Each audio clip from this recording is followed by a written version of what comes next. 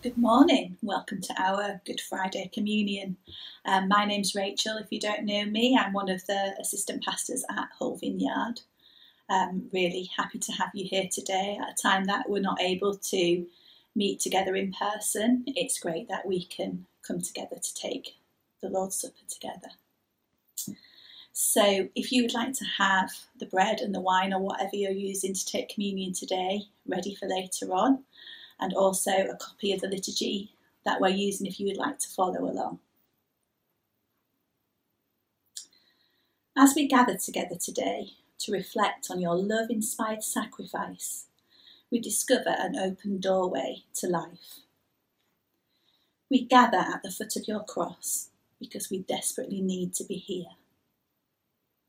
We can have a time of praise and confession. It seems impossible that anyone would give what you did to save men and women like us, but you gave yourself freely for our sakes. It seems unimaginable that anyone could love the way you did, including outcasts, rebels, and even your persecutors, and refusing to strike back. But you loved so much that you laid down your life for our sakes. It seems inconceivable that anyone would offer the forgiveness that you did, even as nails pierced your flesh and the cross was stained with your blood. But you did not hold our sin against us, and you took on yourself the suffering that should have been ours. We acknowledge that we are not all that we would like to be. We carry wounds and regrets, some of which are our own design, and some of which we have received from others. We acknowledge our failings, our bitternesses, and our hatreds, and we ask you to heal us. Of all our sins, forgive us, O God. In all our weakness, strengthen us, O God. From all our diseases, heal us, O God. Fill us again with your immeasurable grace, your inexhaustible love, and your unconquerable life, that we may be changed and may express our love and devotion through lives of worship. Amen. We're going to read two passages of Scripture today, one from the Old Testament and one from the Gospels. The first reading is taken from Isaiah chapter 53, verses 1 to 6. So if you'd like to follow along in your Bibles, please feel free to do so. Who has believed our message, and to whom has the arm of the Lord been revealed? He grew up before him like a tender shoot, and like a root out of dry ground. He had no beauty or majesty to attract us to him, nothing in his appearance that we should desire him. He was despised and rejected by mankind, a man of suffering and familiar with pain, like one from whom people hide their faces. He was despised, and we held him in low esteem. Surely he took up our pain and bore our suffering, yet we considered him punished by God, stricken by him and afflicted. But he was pierced for our transgressions. He was crushed for our iniquities. The punishment that brought us peace was on him, and by his wounds we are healed. We all, like sheep, have gone astray. Each of us has turned to our own way, and the Lord has laid on him the iniquity of us all. And our Gospel reading is from Matthew chapter 27, verses 45 to 54.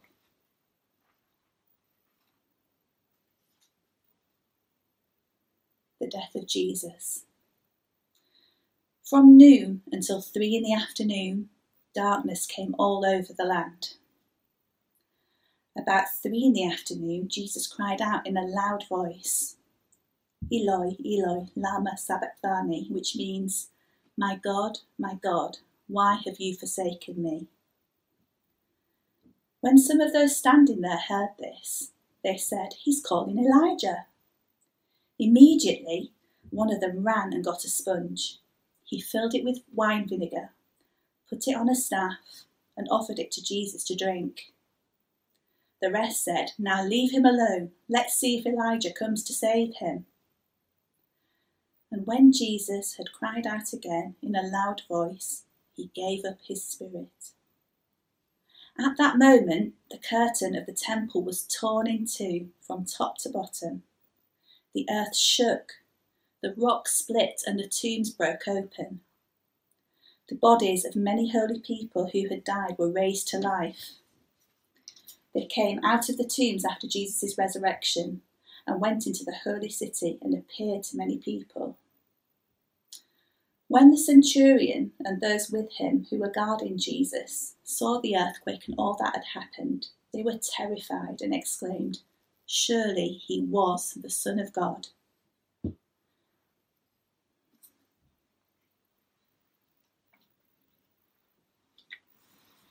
So we're just going to take some time now to bring our request to the Lord. If the cross tells us anything, O Lord, it is that you know and share our suffering. You were with us and all those who were victims of disease, of the violence or abuse of others, of our own ignorance, foolishness or sin. Help us and restore us, O Lord, we pray.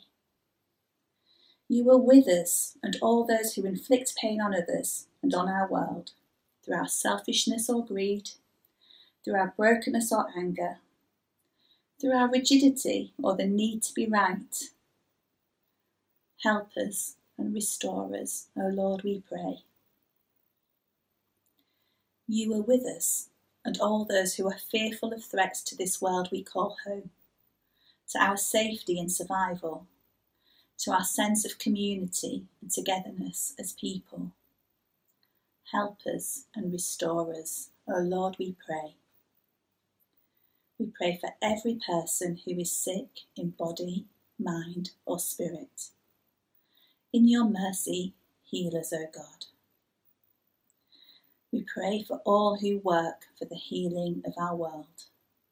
I'm just going to leave a few moments here for us to offer our silent prayers.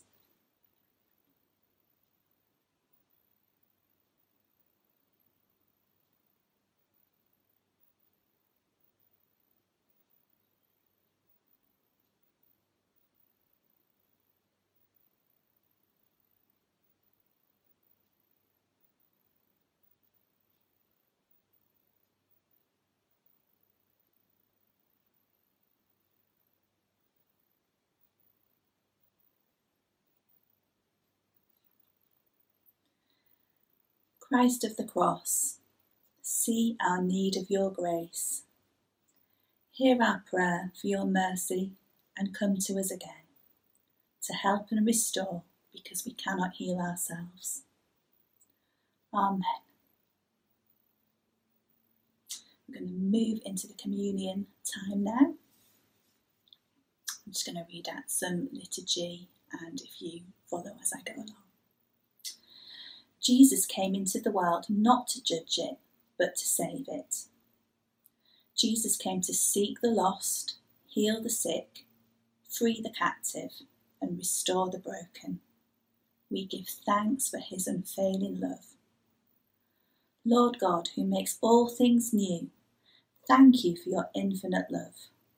Thank you for coming to us, becoming one of us, carrying our shame and pain, and opening the way to life. We lift up our hearts to honour and thank you. Today, let's remember and celebrate the finished work of the cross. When we come to this meal, O Lord, we are reminded that it is the death and darkness in us that drove you to the cross. And so we come with no pride, no sense of entitlement.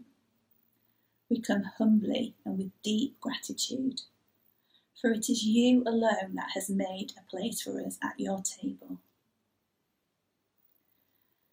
We remember at his last meal with his friends before he died, Jesus took the bread, blessed it, and broke it, and then shared it, saying, "This is my body, broken for you. Eat it and remember me." After they had eaten, he took the wine, blessed it, and shared it, saying, "This is my blood, shed for you. Drink it and remember me."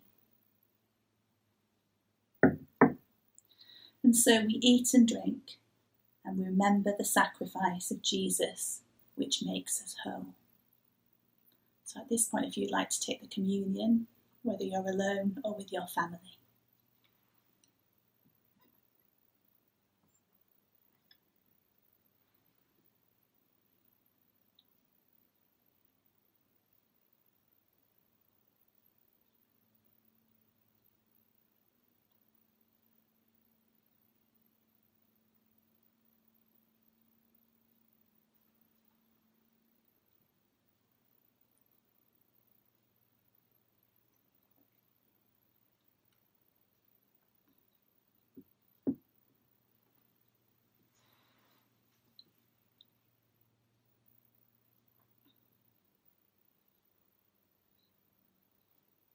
Just going to finish with one final prayer. In your cross, O Christ, we see your incredible love. In your death, O Lord, we discover your irrepressible life. In your suffering, O Saviour, we find that we are saved. Thank you for leading us out of darkness and into your marvellous light. Now, by the power of the Holy Spirit, lead us into the world to be ministers of your love, light and salvation. Amen.